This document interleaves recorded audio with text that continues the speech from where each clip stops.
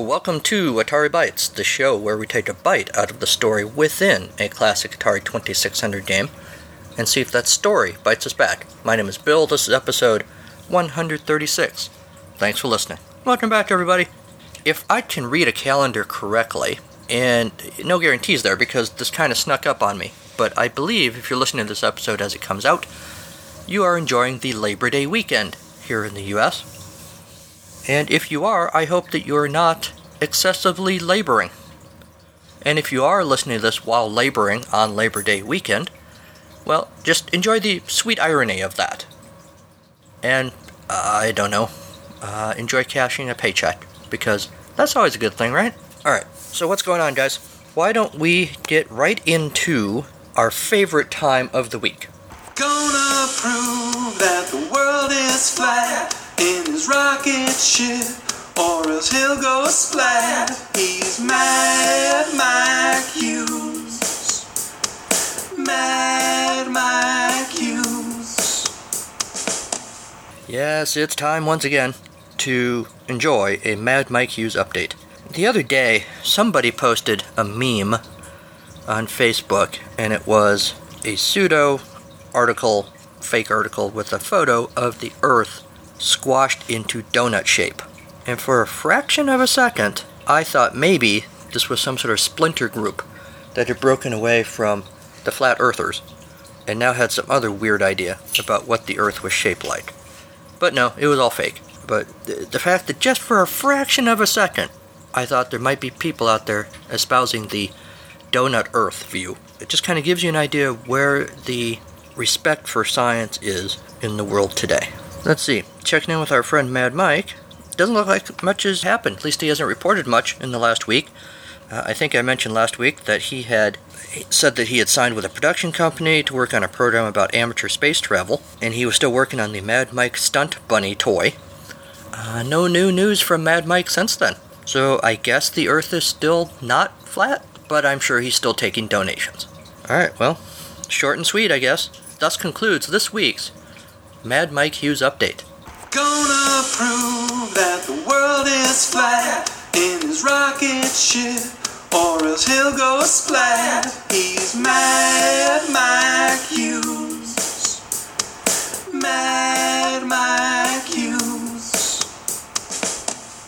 Alright, last week on the show, I mentioned what I'm sure is now a very familiar clip from the Conan show, where Conan O'Brien does his Clueless Gamer segment, and he did one basically making fun of a bunch of Atari games in the Atari console.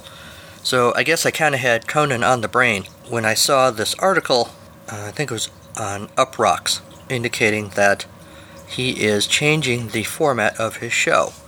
Since moving to TBS, even though he is at the 10 p.m. Central Time, 11 p.m. Eastern slot, unlike the networks that are 10:30 or 11:30, depending where you're at, he has kept basically the same format as those shows, at least the last time I watched. I like Conan, but I haven't watched for a long time. Monologue, comedy bit, guests come out, an actor probably, maybe a musician, maybe a sports figure, and then some sort of musical guest doing a song at the end of the show. Pretty typical late night talk show stuff. But now apparently they're going to revamp things, and he's going to have, instead of an hour, he's going to do a half-hour show, reportedly by choice, not like a demotion. It basically means they're not going to do a musical act. They had to cut something, right? You cut down from an hour to an hour, something's got to go. I'm trying to find the article here. Actually, now that I look at this article, it's an indicator of how out of it I've been with the Conan O'Brien juggernaut. It turns out this article is about 4 months old. But the changes that I'm talking about aren't going to happen until 2019. He's still going to have guests, he's still going to interview people, he'll do segments like the Clueless Gamer, or the stuff where he goes out into the real world and makes fun of people, basically. A lot of those segments generate a lot of views online, something like 3.4 billion. So I'm guessing that's where they see sort of the future of the Conan show. They're going to produce more content for the web, can do more tours, stuff like that. So, no, that really has anything to do with video games, other than they're still going to do Clueless Gamer. But, like I said, I had Conan on the brain, and that caught my attention. So, all you Conan heads, you get that sort of half reference to the Coneheads from Saturday Night Live. I am with the kids, yo. So there you go. There's your Conan update for this week.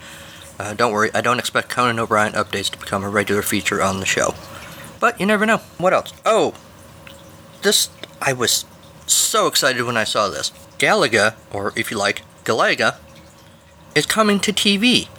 This is right up the alley in which Atari Bytes dwells, begging for loose change. Super high-profile writer-producer Robert Orci, or Orci, I honestly don't know how to say that, Emmy-winning animation studio Shadow Machine, are combining with digital studio The Nuttery Entertainment to create an animated sci-fi series called Galaga, or Galaga, Chronicles, based on the Bandai Namco's arcade game. The project was announced at last year's Comic-Con. It's going to be a 12-episode first season, probably sometime in late 2019 or early 2020.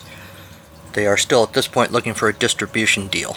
According to the Deadline.com article, Orci worked with the Nuttery to shape the vast and sprawling Galaga Chronicles. Universal will also serve as an executive producer. Orci, of course, is known for films like The Transformers, The Amazing Spider-Man 2, Star Trek, and created television shows Sleepy Hollow and Scorpion.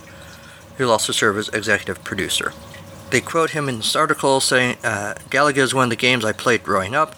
I have fond memories of the quarters and hours upon hours I spent playing the game. I look forward to working with the Nuttery and to capture that magic in an exciting new format. Shadow Machine produces TV shows like BoJack Horseman, which I'm a huge fan of, Robot Chicken, which I keep meaning to watch. It's been on forever, but I've never actually sat down and watched it, and Final Space, which I've never heard of. They're going to do the animation, and CEO Alexander Buckley says this is by far one of the best video game adaptations I've ever read or been part of. The Nuttery is also super excited. They are in fact stoked to have this level of creativity and craftsmanship on board our space adventure. No details in this article anyway about, what the show's going to look like. We know it's going to be animated, but who the character is going to be or what the storyline's going to be or any of that. None of that in this article. I don't know when we'll get those details. I will try to keep an eye on it so that I can share more with you as I know more, because stories based on video games, that's kind of what we do here. So I am stoked, in the words of Nuttery CEO Magnus Jansen. And Nuttery and Robert Orci and Shadow Machine, I know how to write stories based on video games. So, and I'm available. So if you want to give me a call or send me an email, AtariBytes2016@gmail.com, let's talk. You might be able to work something out. And if any of you listening wanted to at any of those folks on Twitter, and suggest, maybe the Atari Bytes guy might be good for an episode or two. I'm not saying you should do that, but, think for yourselves. Form your own plan on that. Just saying. Alright, well, enough talk about Galaga, that game that starts with G, for now. But I hope not for the last time. I'm going to get my writing pen ready to start writing some stories. Maybe they take a spec script. I'll have to think about that. Once upon a time, in a land called Galaga, Captain Gilligan climbed into his great galloping ghost ship. Alright, the idea needs some work. I'll give it some thought. Alright, well, in the meantime, let's get on to this week's game. This week's game is Shark Attack from Apollo, 1982. Evidently, this game is a.k.a. Lockjaw from 1981. Yes, much like Michael J. Fox and Stan Laurel and other famous people, Shark Attack had a former name. It was Lockjaw. And I gotta be honest, I think Shark Attack, much better name. Although, the fun of Lockjaw, the name, is in the spelling. If you just listen to it, it's like, it's a game about some sort of dental problem? But no, if you look at the spelling, it's Lochjaw. Loch, as in Loch Ness Monster. And as you know, if you played this game, and I'm guessing most of you listening have, the Loch Ness Monster provides a cameo in the game. So that's kind of clever. This game also, Shark Attack, serves as our much belated Sharknado 6 tribute. I'm a bad podcaster and Sharknado fan, because the fact that Sharknado was on a couple weeks ago totally went by me when I was putting together the production schedule for the podcast. and I should have done this game the week that Sharknado came out. The movie was fun. I think I talked about this last week, but I don't remember how much. So I'll just say the movie was fun. Sharks versus dinosaurs, seeing that was cool. Sharks in medieval England. But really, Sharknado 5, although the ending of that movie was left open, I guess specifically so they could make Sharknado 6, the movie itself, 5, felt more like a final installment, and they should have kind of ended it there. Plus, early promotional spots for Sharknado 6 promised us time-traveling Nazi sharks. Where the hell were the time-traveling Nazi sharks? I waited the whole 2 hours of this movie and I didn't see anything like a Nazi shark. Nazis. I hate these guys. In the game Shark Attack, you are a deep-sea diver in search of a fabulous treasure of diamonds that spilled from the hold of a Spanish galleon that sank during a fierce storm in the early 16th century. If my reading is sort of halting, I am doing this without my glasses, mostly because I'm too lazy to go get them. You dive deep into the murky darkness of Davy Jones's locker and enter the shark-infested maze of kelp to retrieve the treasure. You know your mission is rife with danger, the menace of the man-eating sharks that patrol the kelp beds, the lurking menace of the legendary Loch Ness Monster, a beast that will pursue you relentlessly if you dare invade its territory, not unlike Donald Trump. Sorry, that was political. All you Trump fans, just pretend I didn't say that. The setup. Shark Attack is played with 1 or 2 players using the joystick controller. Be sure the power is off when you insert or remove the Shark Attack cartridge from your video game system. If you don't know that basic fact, why are you spending your time listening to a video game podcast? Maybe there should be a podcast. All these podcasts, all of them except mine, are by people who know a hell of a lot about the history of video games and how video games are made and how the consoles are built and the differences between the different consoles. Not me, of course. I'm still playing catch-up, even after a couple years of doing this podcast. But maybe there needs to be a podcast for, like, Atari 101. Just the basic nuts and bolts. Here's what a video game cartridge is. Here's what a console is. Here's how you do this. Here's how you do that. I'll bet there's some newbie game players who would love that. Here's what Pitfall is. Here's why you should care about Yar's Revenge. Pong. Here's why Pong, which looks really stupid in comparison to today's games, here's why it was such a seismic event in popular culture. I'd listen to that show, even though I have a modicum of knowledge at this point. Anyway, when you set the difficulty switch to the B position, your diver moves rapidly through the kelp. But in the A setting, he labors slowly against a heavy current, and your challenge of acquiring a fortune while eluding death is much greater. Okay, so in the field report, I griped a little bit about how hard it was to move my guy, and I think maybe that's because I was in the A position, but I didn't really pay attention to it before I started playing. To provide a handicap advantage for a less experienced player in a 2-player game, assuming someone you actually like, you may adjust the positions of the difficulty switch. Simply place the switch in position B for the inexperienced player, and in position A for the veteran. Hold your joystick controller, here we go, my favorite instruction ever, so that the red fire button is in the upper left-hand corner.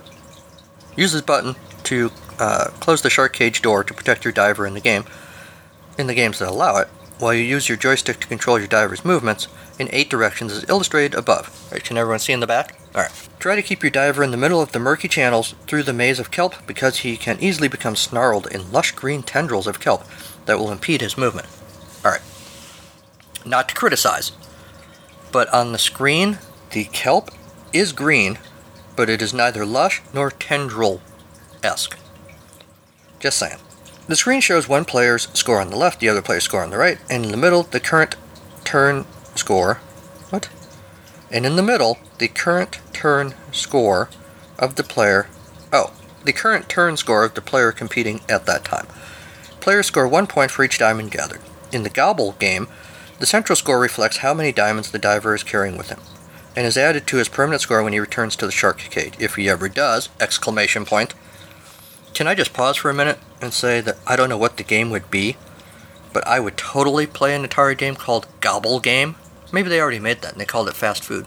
Anyway, in the Pick 'em Up game, the central score reflects how many diamonds have been deposited in the shark cage and is added to the player's permanent score when his turn is completed. In the one-player mode, the game is over when a player's 3 divers and a shark cage. This doesn't make any sense. Basically, when you lose your 3 divers, the game is over. In the Gobble game, he collects them, meaning the diamonds, by swimming over them one after another. They will be counted permanently when he returns to the shark cage with them. If he waits too long, he may be eaten by a shark, and the points for the diamond he's gathered will be lost forever! Players may also decide whether the shark cage door is always open, is controlled by the diver, is open and closed at random, or is rotated to different sides of the cage. I didn't really talk much about it in the, Gobble game that I was playing. I guess the cage door is always open. Maybe that's why I couldn't really see it. I could never really tell when I had a cage and when I didn't. Or where the cage was, or really what the hell was going on. I was mostly just confused because the screen looks like Pac-Man, but it isn't Pac-Man. So anyway, sharks move across the maze and are not bound by it as the diver is. One more, on each pass, if a shark encounters any diamonds, he will eat one. Jerk. If a shark bumps against the shark cage, he will remove 1 diamond from the cage. Double jerk. A diver is safe from the sharks when he is in the shark cage and the door is closed. He cannot kill a shark, so his only other defense against these deadly denizens of the deep is to stay alert and swim quickly out of their way. So every second of the game, you must decide between your diver's safety and how many diamonds he collects. It's all about the diamonds, yo. When the diver encounters one of the 4 corner caves, he will immediately and unpredictably reappear from any of the 4 caves. Note that the top 2 cave entrances are horizontal, and your diver will enter them moving to the left or right. The bottom 2 cave entrances are vertical, and your diver must swim down through the entrances, then turn to the outside of the screen at the bottom, entering the cave to the left or right. I think I found the horizontal ones. I could not find the vertical ones in the little bit that I played before recording today. Loch Ness Monster. Beware! All caps and exclamation point. You cannot kill Nessie. When she is disturbed, Nessie appears from one of the 4 caves, and then she will continue until your diver leads her back to one of the 4 caves, whereupon she will enter and go back to sleep. Note, the shark cage is no defense against the awesome strength of Nessie. And they have a little chart here showing you the attributes of the various different games. Number of players, cage door open, close, diver control or rotate, and then the game play, either gobble or pick them up. These various combinations are provided to you among 16 possible games. I was playing game 1 in the field report, which meant it was 1 player with an open cage door, and it was a gobble game. I have not played around with the different combinations of attributes. I leave that to you to do in your own time.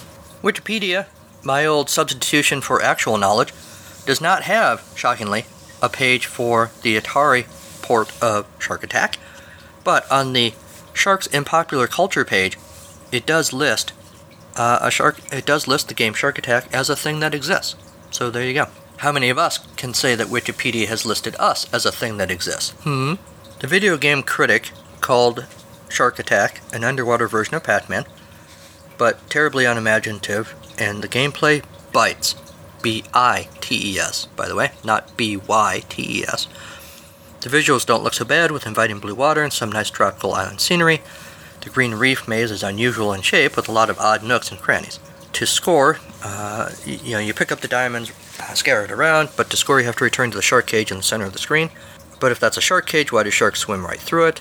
Most of the game's variations have to do with how the cage's door opens, which is totally inconsequential. Poorly rendered sharks look like gray blobs. I'm going to take exception to that. I actually thought the sharks looked okay. Not great, but okay. You're constantly getting hung up on the walls, and poor collision detection makes it difficult to squeeze through narrow openings. Sometimes it seems like an invisible wall is in your way. The 4 corners of the maze are supposed to be portals, but you'll have to wrestle with the joystick to get them to register. Occasionally you're chased all over the place by a Loch Ness Monster who looks like a pink octopus. Sound effects are crazy. Shark Attack had the makings of a respectable budget title, but it couldn't even get the basics right. Grade D. Alright, well, after the break, they say if a shark stops swimming, it'll die. If we stop doing this podcast, well, let's not finish that thought.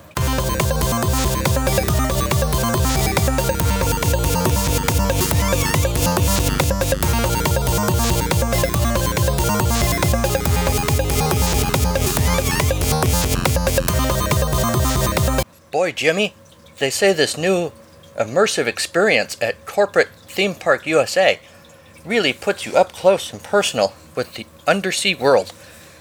And you can even pick up precious gemstones as souvenirs on your way. Look, there's one. It's all shiny. Come on in. The water's fine. Splash, splash, splash, splash. Oh, there's another one. And another one. Hey, what's that over there? I see something moving. Is that... Oh my god! Ah! Okay, so I'm looking at the screen for Shark Attack, and basically we've got Pac-Man, right? Except instead of the cute little yellow pie shape, we've got a thing that looks vaguely like, I don't know, some sort of crab or jellyfish kind of thing, which I guess is supposed to be your scuba diver. Alright, let's just see what we're getting into. Wow, that's really annoying sound effects for the shark. I guess they couldn't get away with using the dana dana dana. The shark looks good though. I can definitely say, yeah, that's a shark. It's a little weird that you have to... That's not like a maze full of pellets. Sorry, diamonds. The scuba diver's movements are a little blocky for me. I guess that could be my joystick.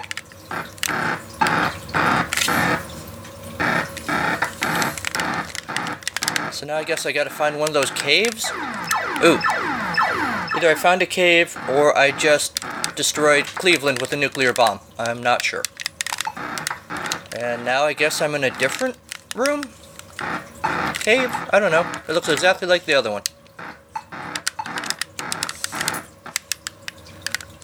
Okay, I got all the diamonds. Now what? I'm a little murky on what you do when you finish the screen.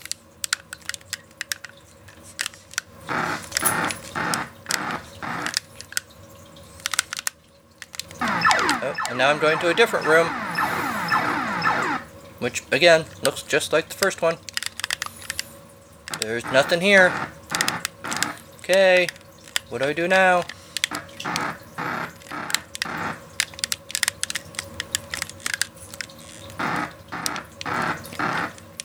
Help me, Obi-Wan Kenobi. Okay, that has absolutely nothing to do with this game. So, that Sharknado 6, that was something, huh? Seriously, I don't know how to end this game.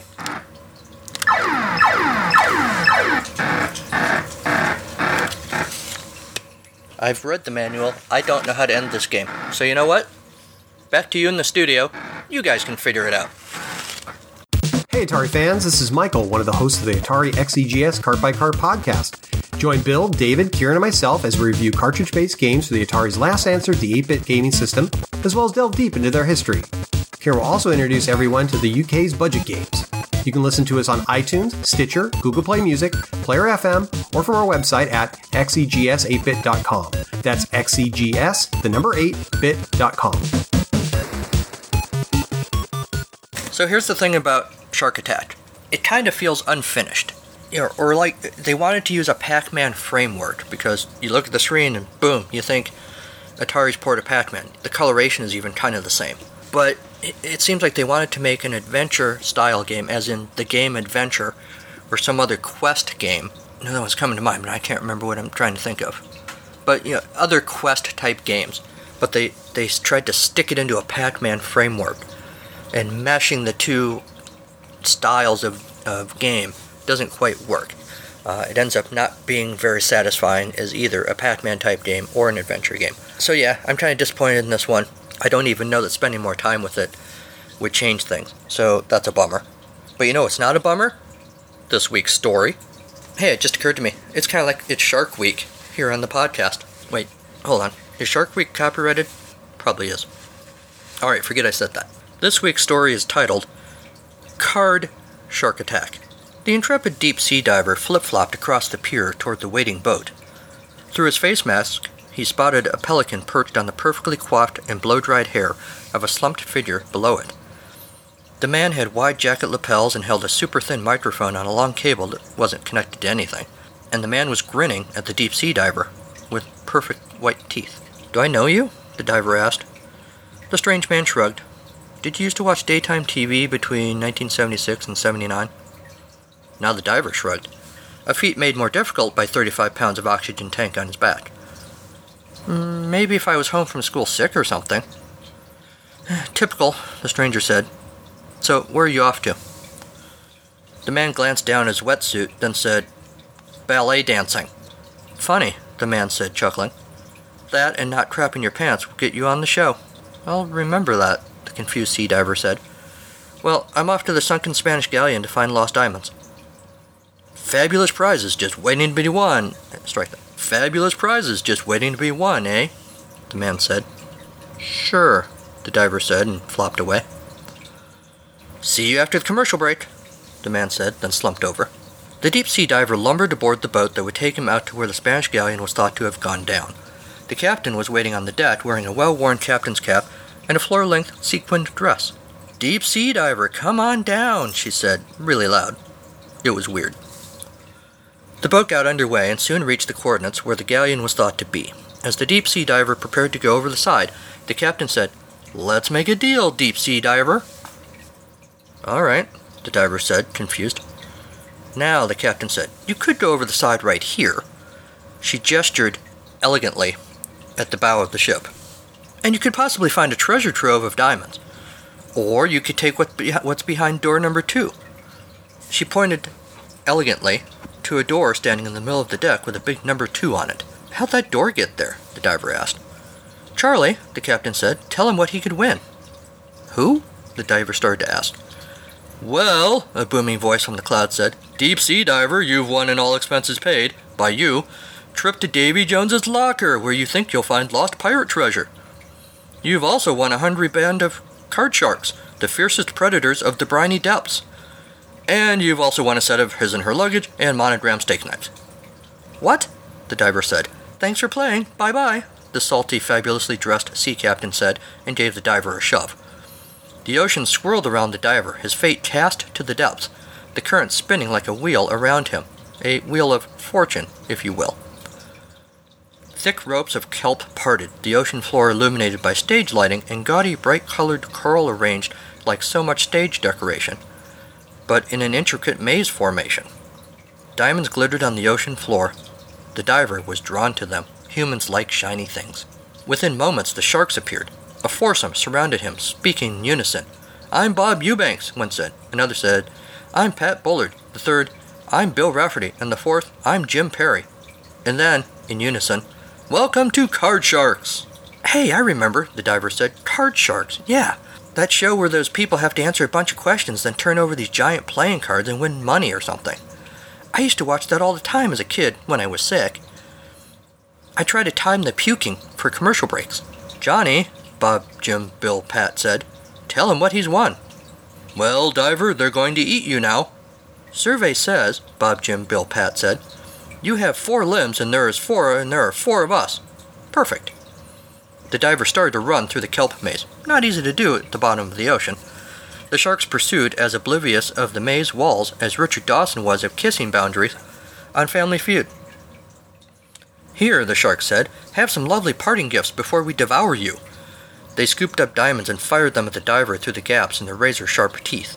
The diver bagged the diamonds. Shiny things, you know. If he was going to get eaten, he was at least going to make his devourer poop precious stones. Well, now what? With one eye on the sharks and the other on the vast expanse of expanse of sand and sea life ahead, the diver thought he could see spelled out in mollusks and coral, the end credits. This was not good. The diver swam frantically. The credits became clearer. The producer, the director, promotional consideration provided by... He climbed the words like a ladder. The last rung, Mr. Eubanks' wardrobe by Botany 500, appeared, and the diver broke the circus of the water, just as a voice called out, remember to have your lobster spayed or neutered. And then... the little junior diver woke up. He was back on the velvet, day-glow orange family room couch from his childhood home in 1978, covered in meatloaf barf. Bob Eubanks was waving goodbye as Card Sharks ended on TV. It was all a dream. Not the meatloaf barf, unfortunately. That was odoriferously real. The The Little Diver was grateful for Sears Toughskins wetsuit. That's right. The Little Diver was grateful for the Sears Toughskins wetsuit he was wearing. But he was sure he'd been deep-sea diving treasure hunting. But he was sure that one day he'd be a deep-sea diving treasure hunter. What else could he be in this outfit? He reached for the ginger ale with shaved ice that shimmered like diamonds in the glow of the swag lamp. Oh yes, he'd be a treasure hunter one day. He picked up the TV remote with two hands and walked a couple of steps toward the TV, pointing the remote at the precise point on the TV where the signal will actually be picked up. Wonder if Price is Right is on. The end. Or is it?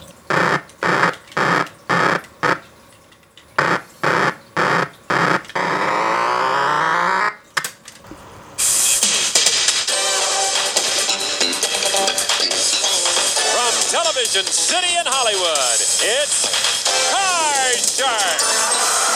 And here's the host of Card Shark, Bob Eubanks. Thank you. Thank you very much. Thank you and hello everybody. Welcome to Card Shark. This is the game where you can truly win a fortune on the turn of a single card. And before we start our game and before we meet our Card Sharks, I want you to meet our two lovely Card Shark dealers, and here they are. This is, hi, Susanna Williams and Lacey Pemberton. Let's deal the cards. We'll play this game and get going right now. While they're doing that, first of all, it'll be Lacey dealing the red cards in the top row to our returning champion, Susanna. The blue cards on the lower level, they're for our challenger. And while they're doing that, we will meet our Card Sharks, so bring them in if you would, please. And that's our show. Thanks to Kevin MacLeod and Incompetech.com for Creative Commons use of his songs, Reformat, Take a Chance, and Pinball Spring. Thanks also to Mike Mann for his Mad Mike Hughes update theme. You can find Atari Bytes on many podcatchers. Go now and hunt for it. Well, you've already found it. Go now and tell your fellow denizens of the deep to go now and hunt for it like relentless sharks. But remember, to attack Apple Podcasts with a Shark Bite-sized review of this show. You can also support the show financially at the Atari Bytes Patreon page, or by picking up Atari Bytes merchandise at the still-active Zazzle.com store. The website is ataribytes.libsyn.com.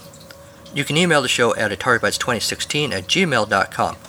Right, Mr. Orsi, Shadow Machine, and Nuttery?